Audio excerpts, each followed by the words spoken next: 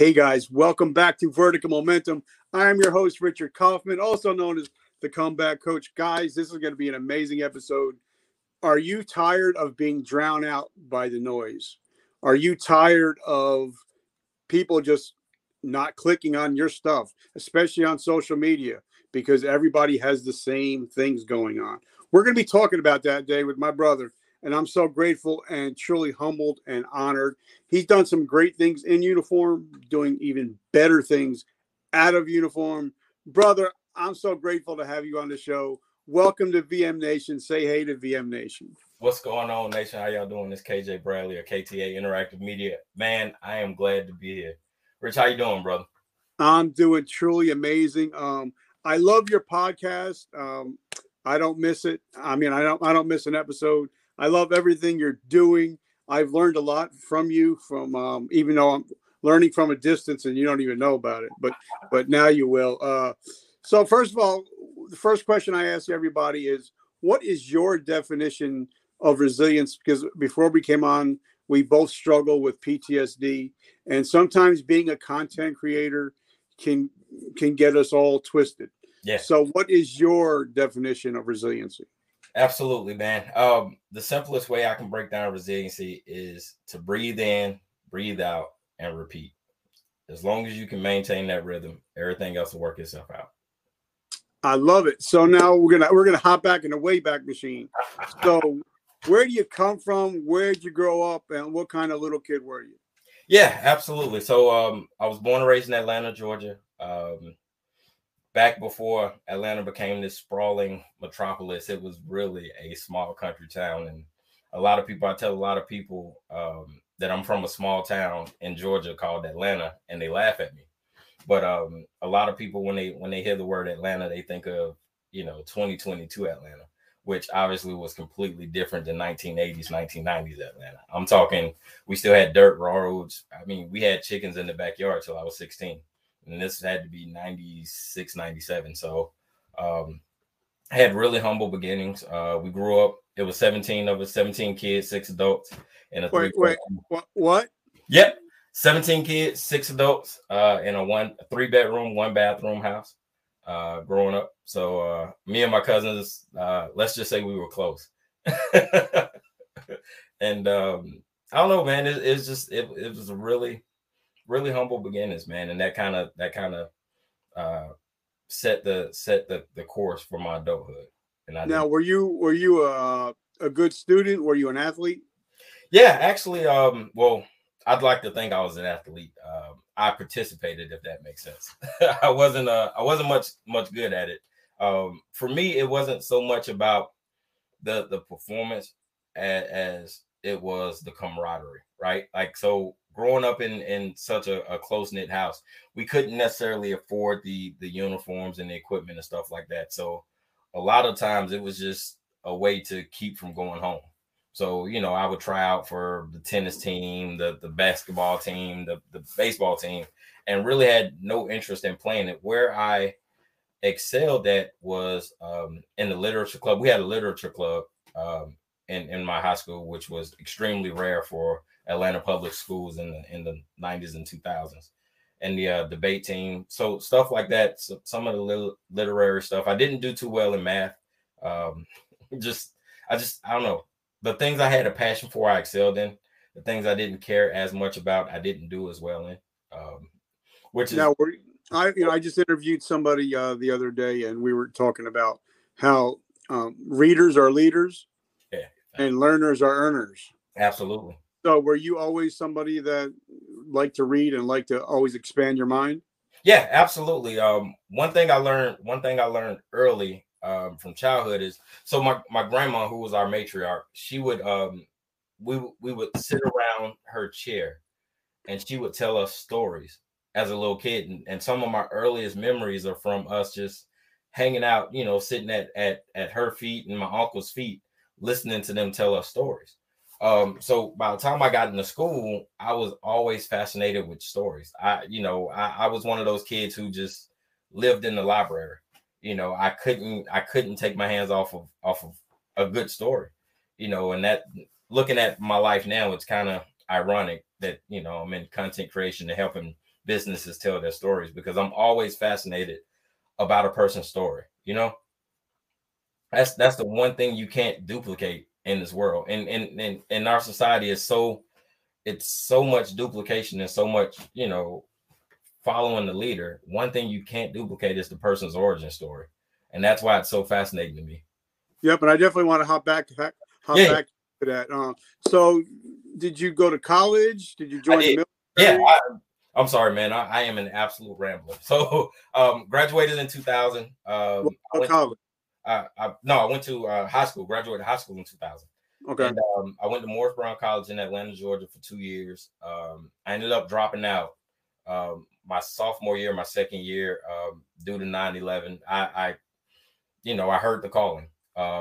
So I ended up dropping out, joining the military. I joined June 2002. And then it was all she wrote, man. My first duty station was Fort Wainwright, Alaska. Did that. I did a time wait, hop back. Because I'm going to have 2 questions about that. Yeah. Because I'm originally from New Jersey, but I grew up in South Carolina. Oh, okay. So, but first of all, tell us about your recruiting story, and then talk to us how a kid from Georgia ends up living in Alaska. Yeah. What kind of mind shift change was that? I know, and I've never been as hot as I've been in Georgia, and I've never been as cold as I've been up that way. So talk to us about that. Absolutely. So I joined the military on a dare, believe it or not. Me and a couple of buddies were sitting in the dorm room, and we were talking about, you know, the things that happened in 9/11.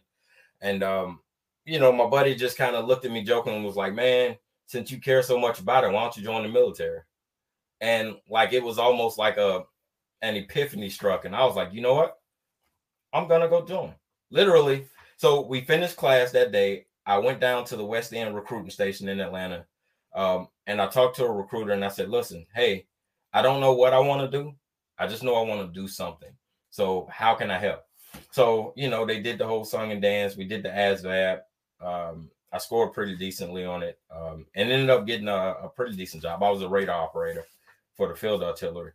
And yeah, literally, man, within 36 hours, I was in Fort Benning, Georgia. I went back. The guy, once we signed, I raised my hand, did the thing at MEPS. I told the guy I got to go back to the registrar and disenroll from school. So he gave me a day to disenroll, and that was it, brother. I was on the van down to Fort Benning. So I'm guessing Alaska was not the first place on your dream sheet. Believe it or not, I did not even know Alaska existed. I had heard of it, but it was one of those things where it was so surreal. Like, you're like, all right, cool, whatever. That's something I'll never see. So I ended up having orders, and AIT, you know, they hand out orders and PCS orders, whatever, and we were allowed to switch with anybody within the peer group. So my original orders were for Germany, and knowing myself at the time, knowing the college kid, I realized that Germany was not the best place for me. So my buddy was like, hey, I got these orders to Alaska. That's a pretty remote place. Maybe you'd be safe going there. And I was like, you know what? I can go to Alaska. Like, I've never been. What's a little bit of snow? You know, it'd be fun. So we switched. He ended up going to Germany. I took his orders to Alaska, and I got there December 7th, 2002. And the day I stepped off the plane, it was negative 47 degrees. And I was there. I had a long sleeve polo on, and some cargo shorts and some Chuck Taylors, and negative 47 degree weather. And it was just surreal. The guy, I'll never forget, I'm getting off of the plane in Fort Wainwright, little small airport in Fairbanks. And the guy kind of looks at me and goes, he was like, you're going to base, aren't you? And I was like, yeah. He was like, you didn't dress for the weather. So literally he opened his suitcase, gave me his coat and a pair of sweats, and he took me to reception on Fort Wainwright. And that was my introduction to the Army, man. Turns out the guy was a specialist in one of the gun batteries. And I didn't find out till later. But the guy, he took care of me. He I guess they were coming home from leave or something from Thanksgiving, and just showed that hospitality, man. But that was weird. It was fun times. Alaska was great though. So then how many years did you put in? I put in 17 total, and then I ended up getting medically retired in 2018. All right. So I don't tell war stories here. That's not what we do here. But you know, I got medically discharged after 23. I wanted to do 30. Yeah. But you know, if you can't see, you can't shoot. We don't need you anymore. Thanks. And when they told me that I was no longer Sergeant Kaufman on Memorial Day, 2012, was the day that I had my suicide attempt. Yeah. Because the reason was, you know, I got thrown out the first time for being a drug addict. Everybody knows. I got back in, and then I tried to be the ultimate soldier. Yeah. I tried to be, you know, I tried to be the man. Yeah. Every class you wanted, every school you wanted me to go to, whatever, I got you, you know. And then when they told me I was no longer Sergeant Kaufman, and I had to hand in my ID, and at that moment, I didn't know who Richard was. Yeah.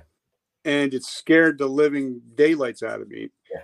So talk to us a little bit about, you know, you can go into whatever you want to get into about why you got put out, but what was it like immediately after the transitioning? Yeah. So my med board came pretty quick. It was just after I had my second hip surgery, and I was suffering through some real depressive issues. I was working in the brigade staff at the time, and life just wasn't the best for me. And the doctor kind of looked at me straight in my face and said, "Look, man, this is your second time having hip surgery. It's not responding. No hips, no service, you know." And, you know, I assumed that meant that I would have time to rehab. But what happened was he literally, after I left that office, sent the email of my P3 to my brigade sergeant major. So by the time I left the appointment and went back to the office to go tell my brigade sergeant major, he was like, "Hey, you're med board and you got 90 days. And like, what do you do with that? You know, your whole adult life was surrounded around the military. That's all I knew, you know.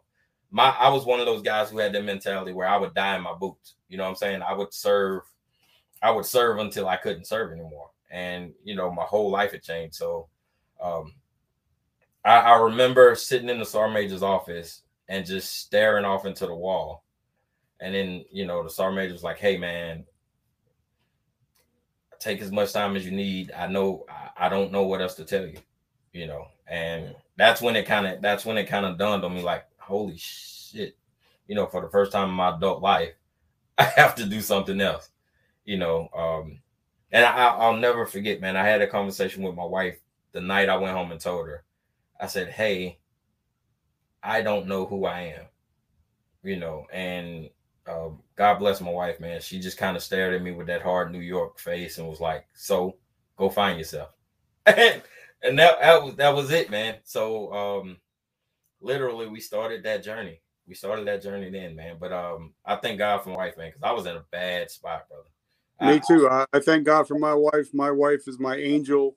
Absolutely. She saved me. She calms the beast. Absolutely. You know, sometimes people don't realize that sometimes, like when I went to go see the movie, not Lone Survivor.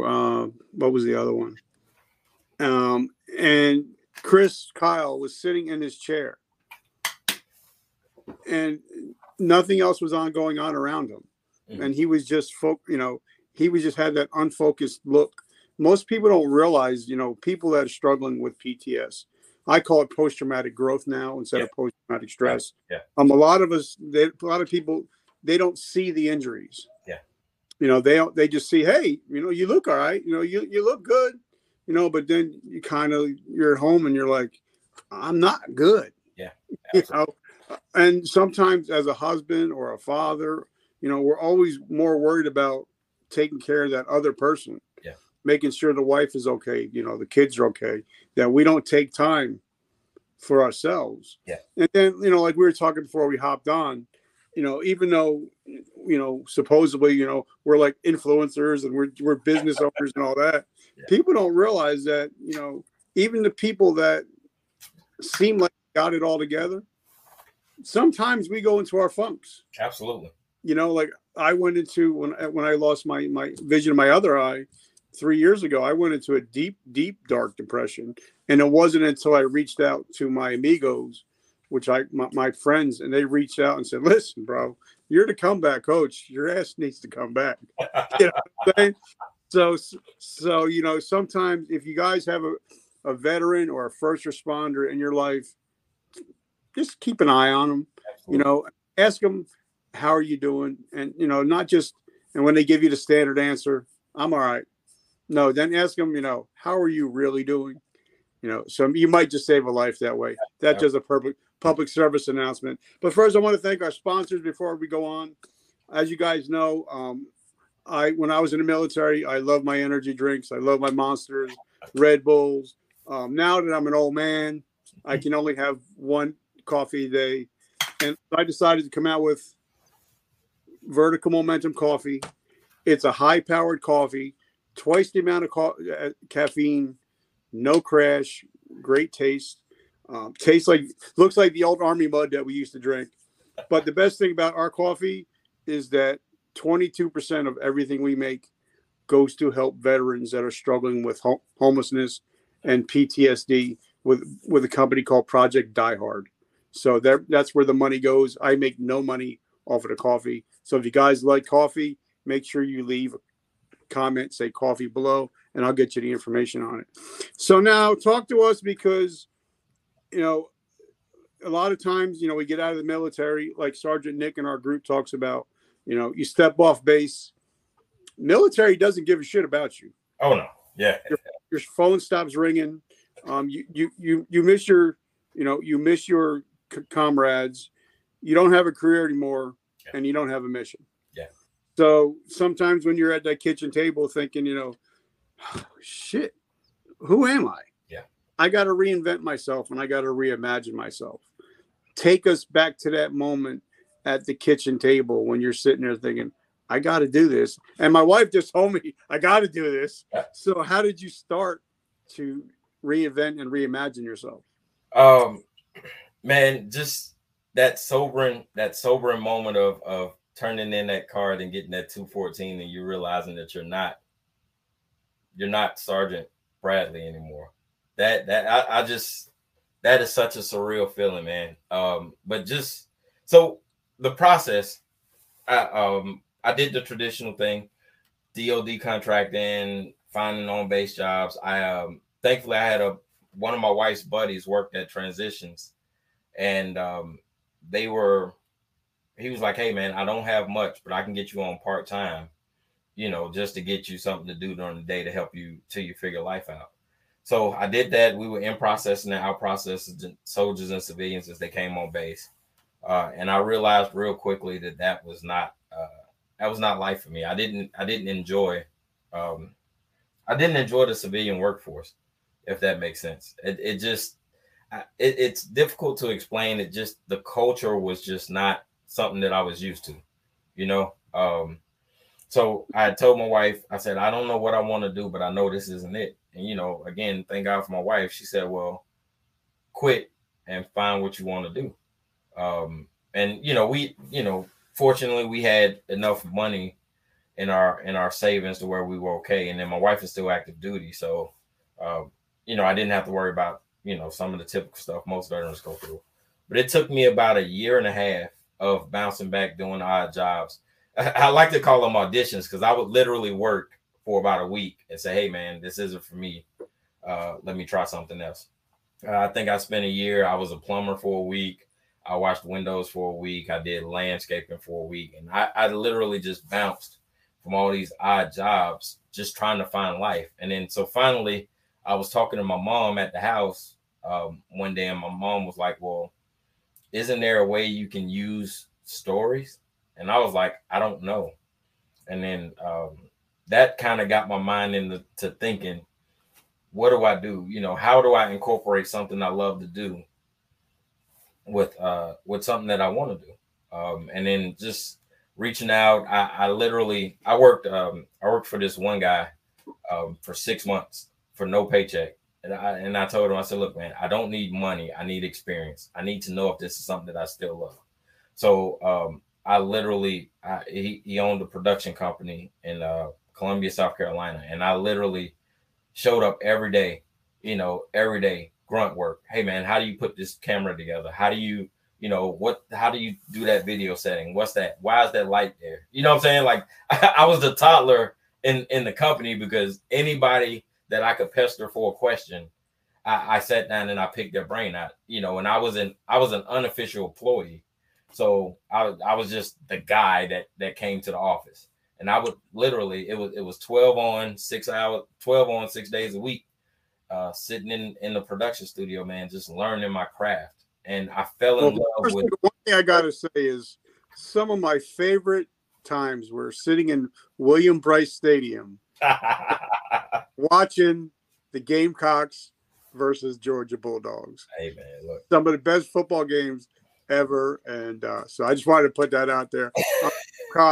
I'm a Gamecock, but I love the Georgia football team. So now a lot there, because I want to get a little bit deeper. A lot of people, when you say, well, why don't you go intern for somebody? Yeah. They don't want to pay the dues. Yeah. And unfortunately, or fortunately, sometimes you got to pay your dues. Yeah.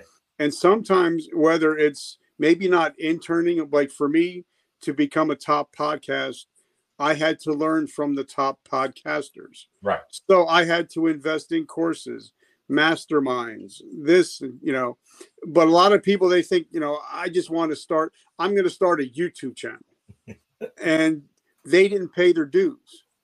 And, so talk to us. And I love that thought that you're sitting there for 12 hours a day and you're in your mind, you're thinking, wow, I'm so blessed that I'm able to get this experience. Right.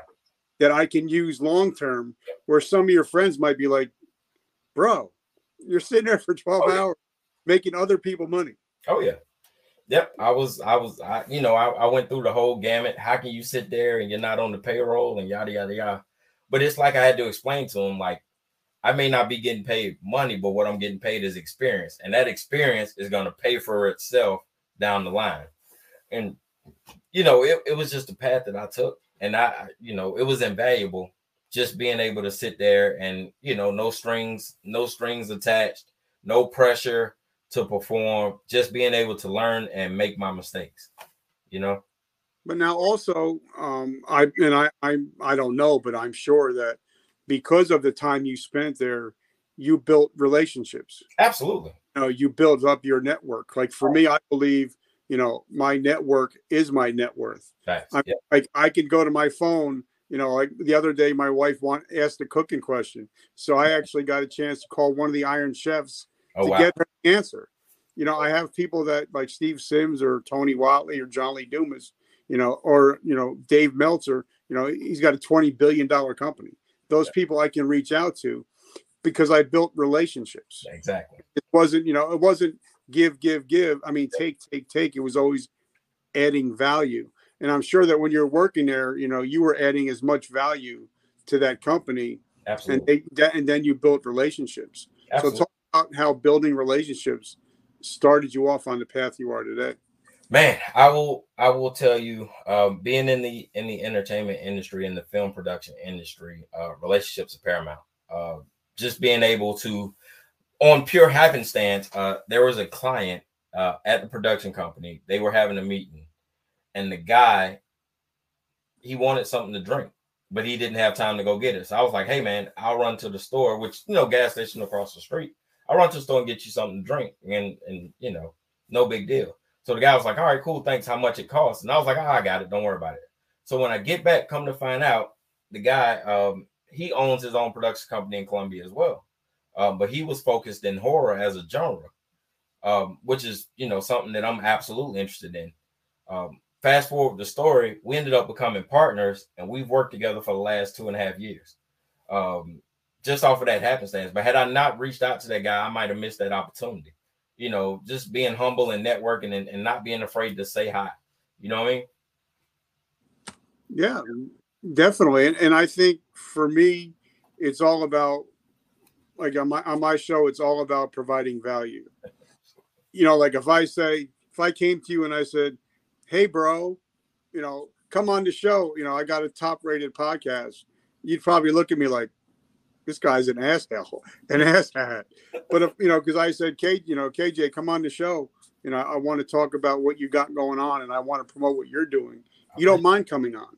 Yeah. You know what I mean? So I think it's a lot of people keep on forgetting that, like my friend Gary Vaynerchuk talks about, jab, jab, jab, and then right hook. Yeah. But a lot of times, a lot of people are hook, hook, hook, and then when they go to jab, it's ineffective. Yeah. Because they're just part, like we're going to start talking about now. They're just part of the noise. Yep. That's right? It. So talk to us, what you got going on, what do you do, and just hop on and talk and tell us what you got going on. Yeah, absolutely. So by trade, we are a full service production company. We focus on horror genre feature films and short films. In the last 3 years, our films have won several awards overseas. The latest award we just won, my partner Thaddeus won Best Emerging Producer for a film that he produced called The Gazelle, which is a really, really dope project. We don't necessarily do the gore horror. It's more psychological thrillers. We like to focus on the I love stuff like that. Yeah. We use blood, because you got to kill sometimes. But we try to use it when it matters. You know what I'm saying? We don't want to use blood and guts just for the hell of it. You know what I'm saying? We try to have it have meaning. But the way we keep the lights on is we supplement our income and our projects by providing digital commercials for small businesses. Our first national ad ran last summer. We were able to hit 13 cities across the Midwest and the West Coast, which was pretty dope. It was for a barbecue sauce company called RGB's Mumbo Sauce, which is pretty dope. So it was my first national campaign, so I was pretty excited about it to be a part of the project, and just phenomenal, man. So that's kind of what we do. We take small businesses, we help them tell their brand story. We shoot video business cards. I don't know if you're familiar with the concept. So video business card is essentially an introduction of who you are and what your brand is to your client base. It's pretty interesting. I'm having you on, and then at 3:00, I'm having a director. He's coming on. Oh, wow. And he just put out a film with Ron Perlman from Hellboy.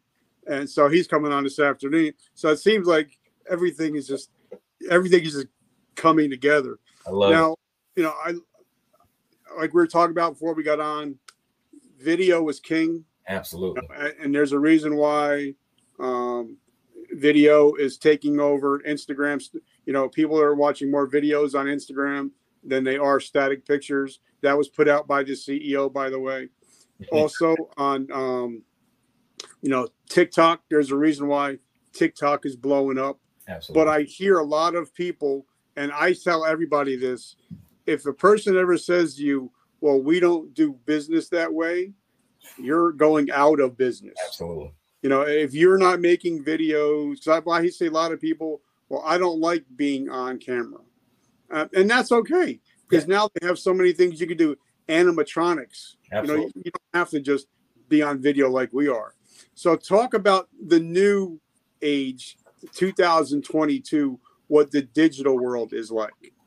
Yeah, absolutely. So the digital landscape is so vast, and it's so versatile that you can take a brand owner let's say you have a brand owner who's shy or timid and being in front of the camera. Well, you can brand and scope their story by mixing in elements of that person in the background and fill it with stock footage, and it'll be like telling the exact story as if the client was there the entire story. So there are a lot of creative ways, like you were talking about animatronics, using the animation. One of the dope commercials that we did, we had an animator do a comic book short series for a brand, which was really dope because the owner was a comic book fanatic. He likes to go to cons and all that other stuff, which was great. So instead of putting together a traditional commercial package for him, we said, hey, how about we do a animated series for you? an animated short series to tell his brand story. So we were able to put that together, and the client ended up using it. And I mean, it's just, there's so many ways that you can be creative in telling your brand story that, you know, the possibilities are endless. And that's one of the things I really enjoy about this industry is there's no limits. You know, the only limit is how far your creative team can think, you know, and that's the dopeness about it. That's the beauty of why I enjoy doing what I do. Yep. And, you know, like one of my favorite books and one of my, you know, book series is books called Story Brand. Oh, yeah. Love it because I believe, you know, that facts will tell, Absolutely, but stories will sell. Absolutely. But a lot of people I hear, you know, when I tell them I'm on TikTok, you know, even though we're slowly growing. I mean, you know, so far I think we've only had like 1 million views or something stupid. But you know, we have like 9,000 followers. But for me to be on there talking about resiliency, talking about, you know, PTSD and stuff like that, a lot of people think, wait a minute, why is this 53-year-old guy on, you know, why is it on TikTok? It's only for kids. Yeah. It's not that way anymore. Because when you see companies like KFC putting, you know, spending half of their marketing budget on TikTok, there's a reason. Yeah. So talk about that, you know, because I know you do it for your clients. Yeah. You do a lot of TikTok. Absolutely. We get that a lot in the discovery call. Well, why should I be on TikTok? You know, my product isn't designed for teeny boppers, you know, and we have to educate people and tell them, like, look, man, TikTok is a digital market space for any and everyone. The beauty about TikTok is you're able to define your niche and speak directly to your client base in a way that you haven't been before. You know, if your ideal target or if your ideal audience is mid-30s family guys, you know, with a family, or dads who just are tired of being dads, or dads who enjoy doing dad things, you can build a TikTok campaign around doing dad things, and it will speak directly to your audience because that's what your audience likes to watch. So that I really enjoy taking a client's idea and taking them from, well, I don't know if TikTok's going to work for us, and then showing them after a 90-day campaign, taking them from 0 followers to a brand new account to, you know, over 1,500, 2,500 followers in 90 days off of one campaign. And they're saying, well, okay, well, now maybe TikTok is for us. Help us grow it even more.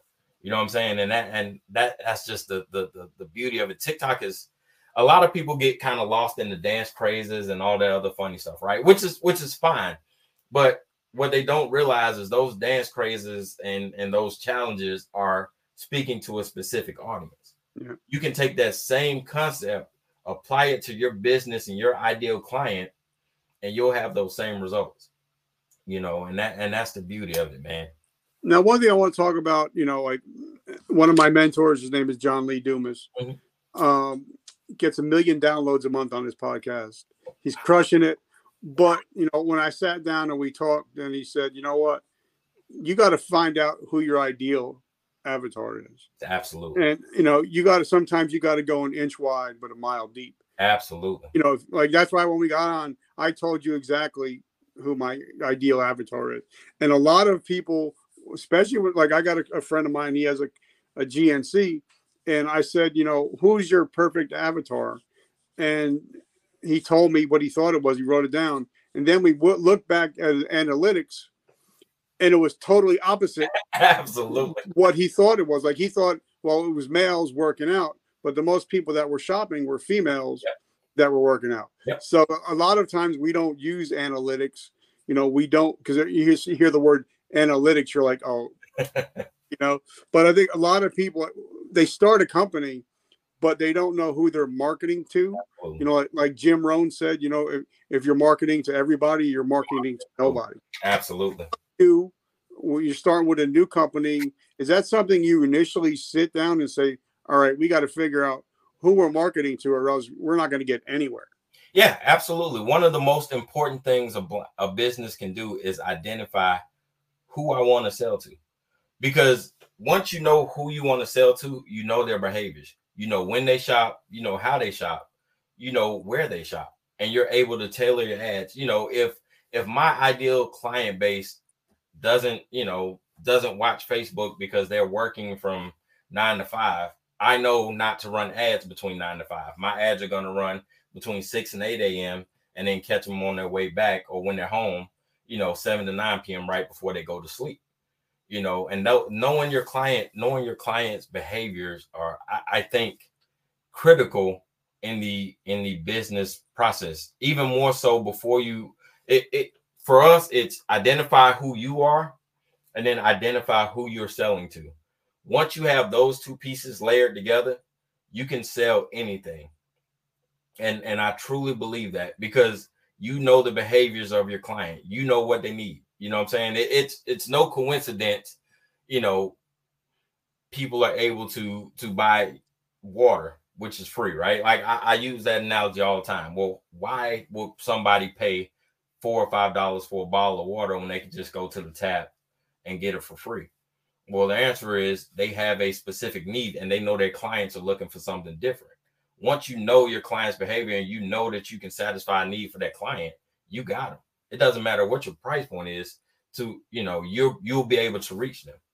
So that's one of the biggest things we try to focus on, is nailing down who exactly are we talking to. Each video, each piece of content, each piece of asset marketing has to speak to a specific. We tell a client to look in the mirror. If you can only talk to one client, if you can only sell to one customer, who would that customer be? And then once we figure out how to make that bell ring, we do the same process over and over, and we just expand on it. Okay, now I've been in business for myself now over 3 years. Mm-hmm. And one of the biggest things I've struggled with until recently, I never, until I got, again, Gary's book, right hook, right, jab, jab, jab, right hook, to start thinking of, each platform wants something different. Yeah. Like Instagram used to be static pictures. And like I said before, they put it out. They're going to be more video based. Absolutely. A lot of people, Facebook, is for families, photoshops, but a lot of people think or thought, like I did, I made a big mistake, is, I'm just going to copy paste something everywhere. and I would get crickets. And then I also put the link in the post itself and didn't realize that Facebook is going to bury it on purpose. Yeah. And, and all these different companies, like, if you put a link in a post, they're going to bury it. Absolutely. Because they don't want you leaving the app. Right. So talk about that, is how the whole cut and paste thing doesn't work at all. Yeah. So if you think about it like this, right? If you can take a client, right? Say a client wants to buy, say a client wants to buy cereal, right? We'll use cereal, right? And you sell cereal, right? So you want the client to come into your universe to buy your cereal. But before the client can buy cereal, what does the client need? Well, the client needs a spoon to eat the cereal with, right? So now I got to go somewhere else to buy the spoon, or client's going to need milk. So now the client's got to go get milk before they come to you. What you want to try to do, and what these social media companies do, is they try to keep the universe together. The longer you're on my page, the more likely you are to purchase something.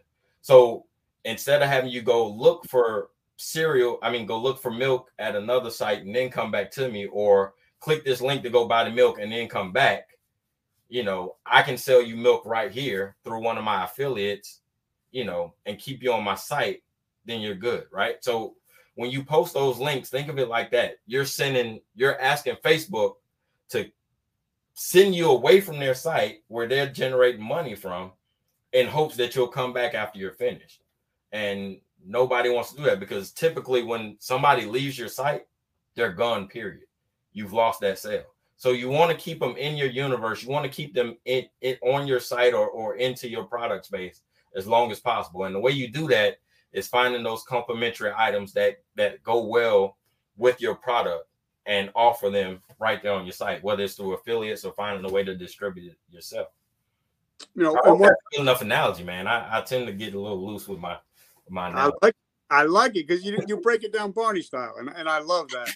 Now a lot of people, you'll see it on their Facebook pages. It's always business, business, business. But like I'm learning from my friend Russell Brunson from his trilogies. Yeah. That like for me, I have 5 different things that I post. I post something different every day. Mm-hmm. 5 things that are important in my life: my faith, yep. my family, my podcast, my veterans, and my entrepreneurial space. So I'm posting 5 different things on every day. So people see something different. Yep. People just want to see business. If they can't relate to you, like you said, if I cannot relate to KJ's story, yep. I'm not buying anything from you. Absolutely. So talk about that is, being social on social media. Yeah. One of the things we try to break down when we establish relationships with clients is posting for purpose, right? Posting for intent, right? So, if you have let's say you have a personal Facebook page and you have a business Facebook page, right? You don't want to cross the lines or blur those lines, right? Because when you do, that's when you tend to get, those crazies out there who like to come on your personal page because they had an issue with your business or, you know what I'm saying, and do crazy stuff. So you want to keep those lives separate. It's okay to promote every now and again, but you don't want to blur those lines. So for your business page, that's when you want to post, the variety stuff. Short form video, which is, anywhere between 5 to 15 seconds. Those are like your teaser videos, that sort of thing, kind of get people in and out, right? You want to hit them. I call them flashbangs. You want to hit them with something hot, something memorable, and then you want to back out, right? Those are what you want to use to go viral. And then you want to use an infographic. Say if you set it up, the next video, the next day you'll shoot, it'll be an infographic, right? That'll where you have your text overlays. A recent study said that 93% of business owners prefer video content for their advertising form, right? Now you're informing your client base. Then you come back with a relatability base, right? So you kind of switch it up. You want to go back and forth. You don't want to be too heavy-handed one way or the other. You want to give them a whole body perspective of who you are, right? You hit them with the left jab one day, then you come back with the right cross. You know what I'm saying? You might throw a knee in there and then come back with an uppercut combo. You don't want to just keep hitting them with the same move every day. Because after a while, they'll be like, oh, all right, cool. I know what this guy's talking about. You know what I'm saying? Veterans got it. Click. You know what I'm saying? Like they quick to scroll. So you gotta always keep something fresh on the minds of the member, on the minds of your client base. And I love that. But now something also that I'm learning about, I try to be social on social media, which means I try to spend at least a half hour a day going on all my platforms, actually talking to people on the social media platforms, help leaving comments if I can, wishing happy birthdays, trying to be social and, and not for any other purpose, but to let people know, like I'm going to see your posts from now on. So I want to build relationships. Absolutely. And I think like a lot of people, and I tell this all the time, I said, if you want to get more engagement on your Facebook page, make sure that you go into Messenger and wish those people on your page happy birthday. Yeah. And not for any other purpose, but to build relationships, but also because once you wish a person happy birthday on your, and your Messenger, it automatically kicks you up to the top of their feed. Yeah. So every day, say if you have 10 or 20 different people, having birthdays, if you're wishing happy birthdays and, sending good wishes, you're not only getting goodwill, but you're actually helping the algorithm, So talk about that, because a lot of people are trying to fight the algorithms instead of working with the algorithm. Like we all know that YouTube, they love shorts now. That's the big thing. And a lot of people, they're not going for it. And I'm like, why not? They're telling you what they want, but you're fighting the system. Yeah. One of the posting strategies that we like to do is called, social interaction. That's where you kind of get out and you keep your brand, you build a personable touch. You know what I'm saying? It's not nothing too intense, just a simple, hey, that's a great post. You know, you want to try to come in, like you were saying, which is a pretty dope strategy. Hey, happy birthday, man. Or, hey, that's a great picture, or that's a nice color. You don't want to do anything generic by just hitting the like button or something like that, because the algorithm's not going to pick it up. At the very minimum, leave a short sentence about what you're coming about. And what that does is that kind of kicks you to the front of your brand. And what we try to tell guys to do is don't post it from don't post it from your personal page or your personal account if it's not a personal relationship. You know what I'm saying? That way, what that does is that not only does people see the company post, not only the person that you're posting on sees the company post, the people who also interact on that post sees your company. So you're subconsciously putting your brand in the eyes of potential clients down the line, as opposed to KJ says, happy birthday. That's a great family picture. KTA Interactive Media says, hey, happy birthday. That's an amazing picture, right? So subconsciously, I see that and I'm thinking, oh, man, okay, cool. Next time I see that name, I'm going to remember, oh, that's the guy that wished my friend a happy birthday. You get what I'm saying?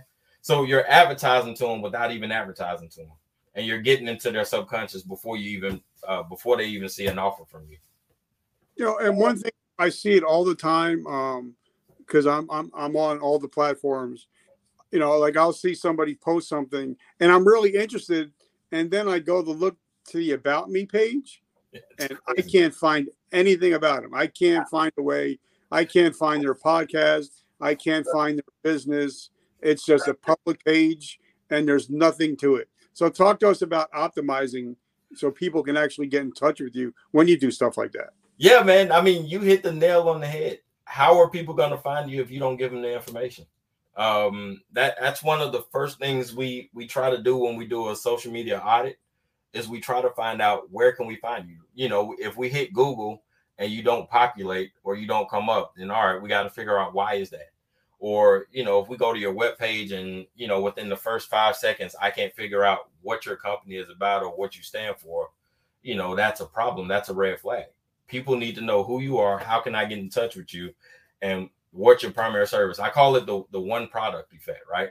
If you can only sell one product to one person, what would that be, right? And you say, okay, hey, it may be something as simple as, you know, this bottle of water, right? Well, that bottle of water needs to be present, you know, in some way, shape, or form in the eyes of your client base or your potential client base at all times, right? Because what you're doing is you're grooming their mind to become affiliated and familiar with the process. That way, when they're ready, or when you're ready to present the offer to you, they're already familiar to it, whether they know it or not. You know, prime example, you got a dope coffee. I knew your coffee was dope months ago. You know what I'm saying? So when you hold the bag up, I'm like, oh, that's the dope coffee that he's always talking about. I already knew that because it's always in my mind. You get what I'm saying?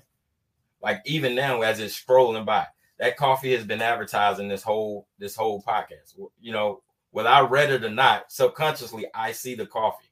So when I think of you and I think of this podcast, I'm also going to know, hey, man, coffee. You get what I'm saying? Mm-hmm. And that's just another subliminal way of getting your product in the eyes of consumers before you even give them an offer. So go ahead.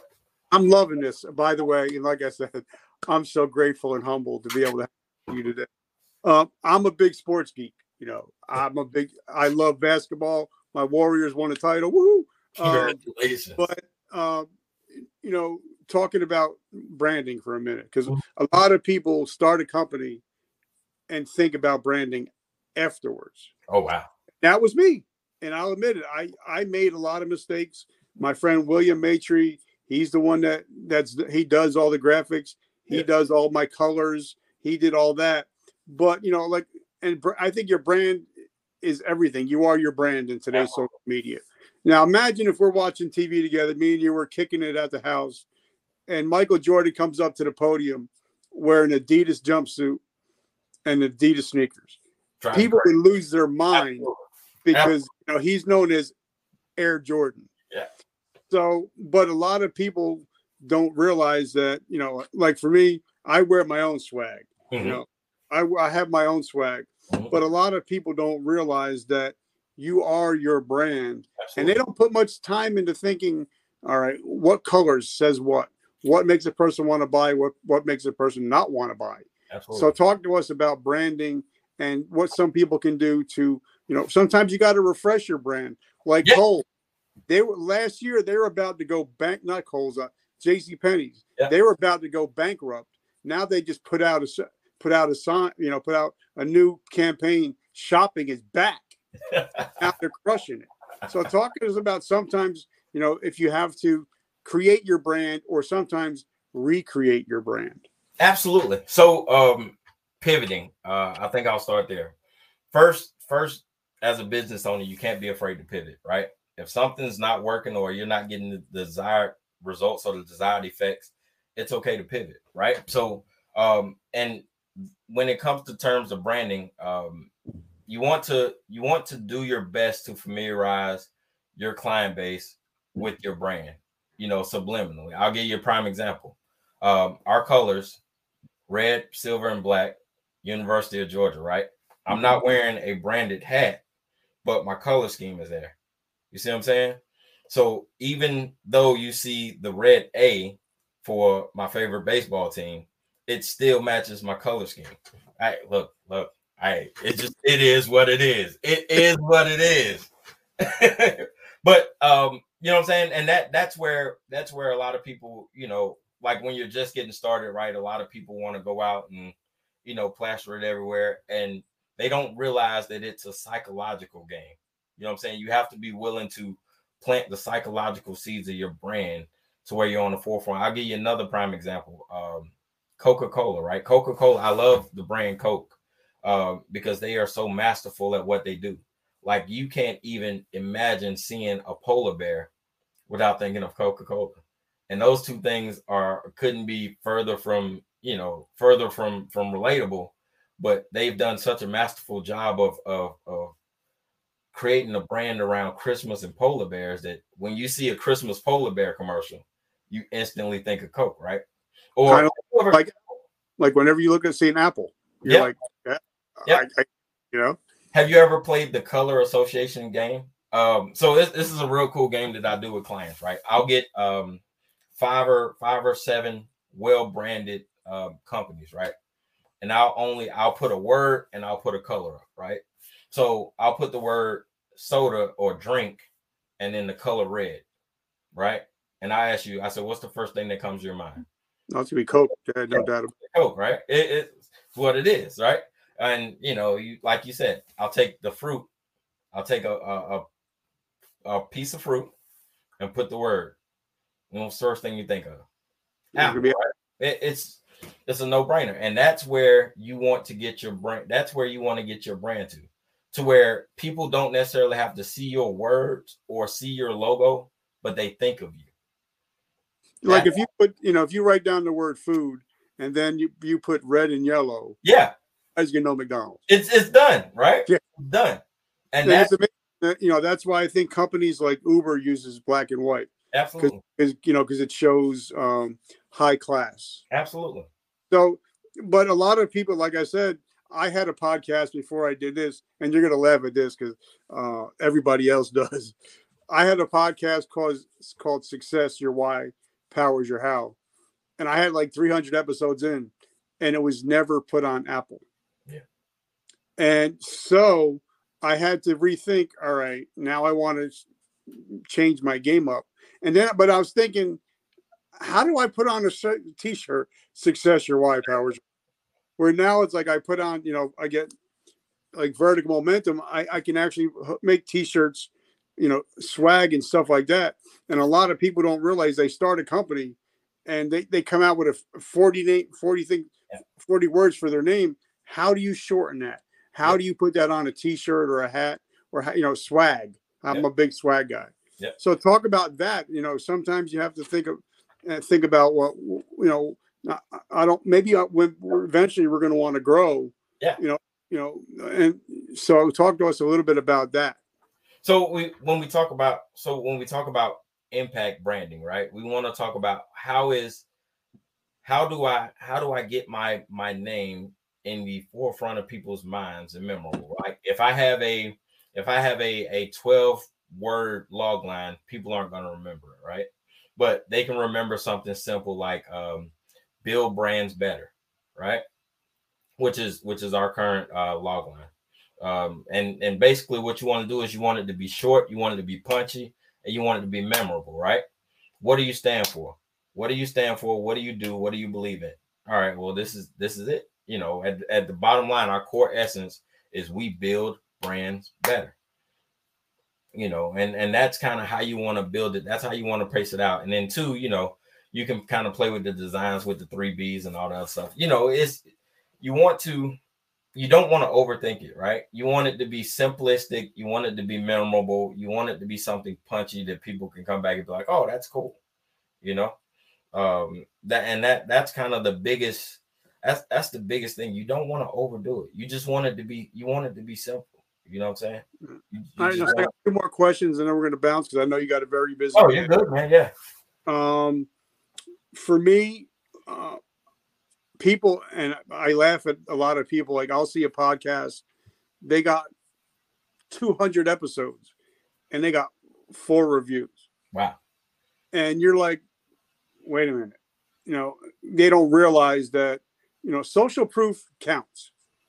You know, like for me, with your, you're leaving a comment, we're going to have 500 reviews on our show.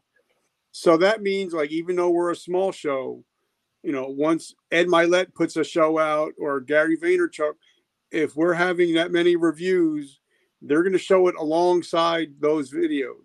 Absolutely. So, but a lot of companies, they don't think about reviews until they get a negative one. Right. But I think we had 480 something 5-star reviews, and then one person put a 1-star and put a negative, but it washed it out. Yeah. You know, so talk to us about, you know, if you're a company and you definitely need reviews on Google and stuff like that. But a lot of people, we just don't ask for it and it's free. Absolutely. So talk about that a little bit. Absolutely. I'll give you a prime example. When a new movie comes out, right? And a friend of yours says, hey man, I just went to go see the new Tom Cruise movie. What's the first thing you ask? How was it, right? And based off of his answer, you're going to be like, oh, I'm definitely going to go see it. Or you'll be like, I think I'll wait to go see it, right? That's your social proof to show how important the wording of others are. You can have the dopest product in the world, right?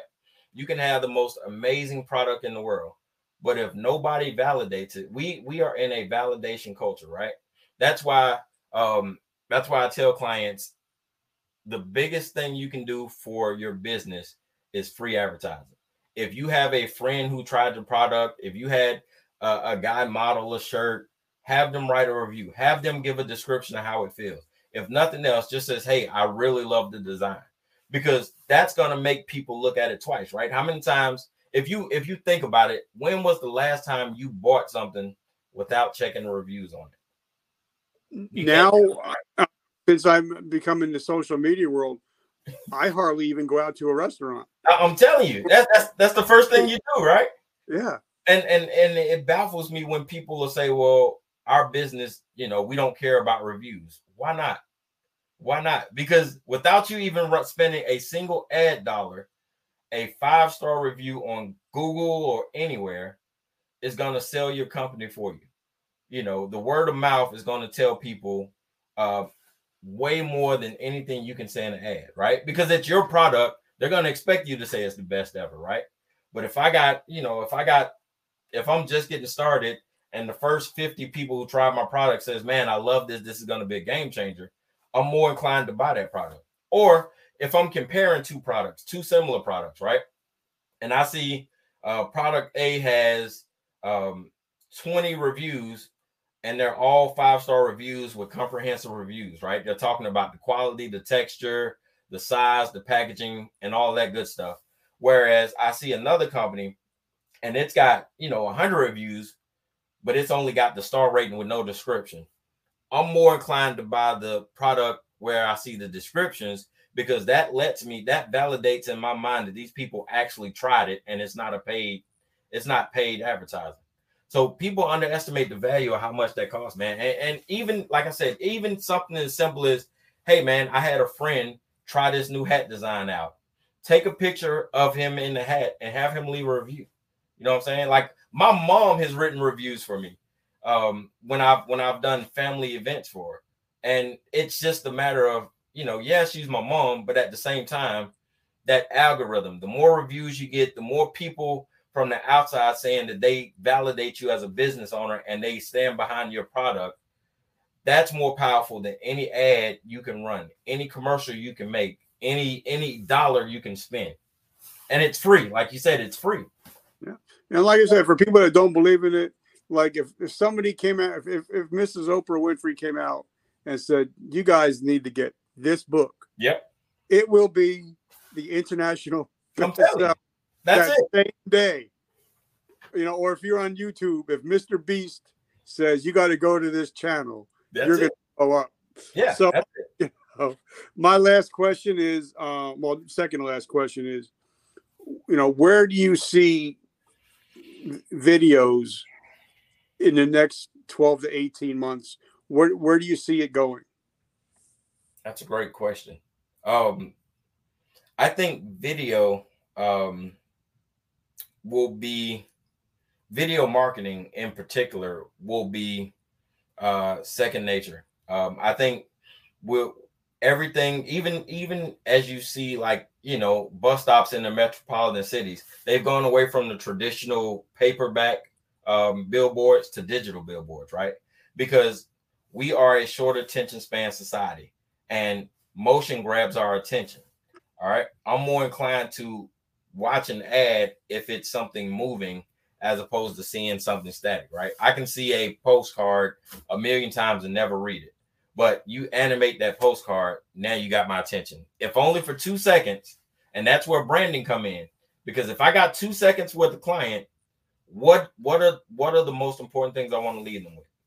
I want to leave them with my logo, my logo, and what we stand for, right? So those 2 seconds are paramount. What's the color scheme? What's going to stand out? What's going to make you stand out from everybody else? So, okay. So now my last question is, if I'm a new business or if I'm been in business a while and I'm realizing, all right, my competition is kicking my ass. How do we find you? How do we get in touch with you? How do we hire you for our business? Absolutely. You can find me on the interwebs at ktainteractive.com. Catch us at all our social media handles at KTA Interactive. For our feature film projects, you can find us at Fanatic Productions, Fanatic with a K, FANATIK pro.com. And just reach out, man. Like I said, one thing I'm really big about is building the village up. So even if you just wanted to ask a question, you know, it doesn't, you know, I'm not really big on the sell. I'm more build on, you know, building relationships. So if I can help you do it yourself, I'd rather you do it that way as opposed to paying me to do it, if that makes sense. I love it. So guys, definitely reach out to them. First of all, last thing we got to talk about the podcast. Absolutely. Oh man, oh Jesus. Hey, so listen, my podcast, My 10-Minute Stories, right? It is, we talk about the tragedies and triumphs of veterans, very similar to this project. We talk about the history of veterans. We allow veterans to tell their story their way in their language. One of the biggest things growing up that we learned that when an African proverb once said that when an elder dies, it's like you're losing the library information. So one of our focuses and one of our goals in My 10-Minute Stories and the Veterans Initiative Project is to capture those stories from those veterans in their words, in their own experiences, and not let history dictate how it went. You get to hear exactly how it went straight out of the mouths of those that were on the ground. So how do we find it? Yeah. Hey, My 10-Minute Stories on all the social media handles. We're getting ready to gear up for season 2 coming up. I want to give a shout out to my parent company, Easy Way Promotions. We won the 2020 TV Producer of the Year award from those guys for the podcast. We're getting ready to crank up season 2. My 10-Minute Stories. You can find us anywhere on the interwebs and our social media. Reach out to us. We'd love to connect. I know an awesome guest you can have on your show. I'm telling you, man. Dialed in. I love it. So guys, definitely check out everything KJ's got going on. I'm so appreciative of them. So, guys, as you guys know, I always end with this quote by Mrs. Oprah Winfrey. It said, "The best way to help yourself is to help others." So if there's somebody out there, you know, a veteran, if you know a first responder, tell them you love them, tell them you're thinking about them. Just let them know that they're not alone. All right, guys, and like somebody asked me what I've been sipping on the whole time. My own coffee. So if you guys love some coffee, definitely check it out. And I don't make any money off of it whatsoever. All the money goes to help Project Die Hard, to help save veterans from themselves and also from homelessness. So if you love coffee, guys, just let me know that you do. KJ, brother, I'm so grateful and honored to call you friend. Oh, man, that means a lot, brother. Coming from you, I really appreciate it, man. That means a lot. Well, have a blessed week, and I can't wait to see what you got coming up next. Indeed, man. Can't wait. Till next time, brother. All right, brother. Guys, and just remember, vertical momentum, the only way to go is Bud. That's it. Talk to you guys next week.